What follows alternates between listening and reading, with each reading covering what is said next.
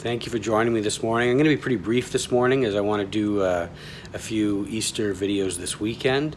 But I just wanted to leave you with a quick thought from 1 Timothy. We are asked to pray for those who are in authority over us. Now, I know that's tough, especially with another rumor of lockdowns here in Ontario.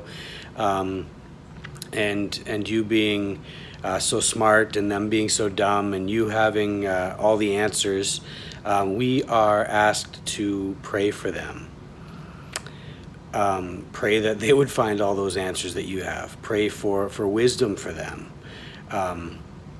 So I would just encourage you to do that. I know it's tough. I know there's so much we have to say on the issue. I would just ask that you pray about it first, and then if you still feel you need to say it, then you can say it, but pray. That's what we're asked to do.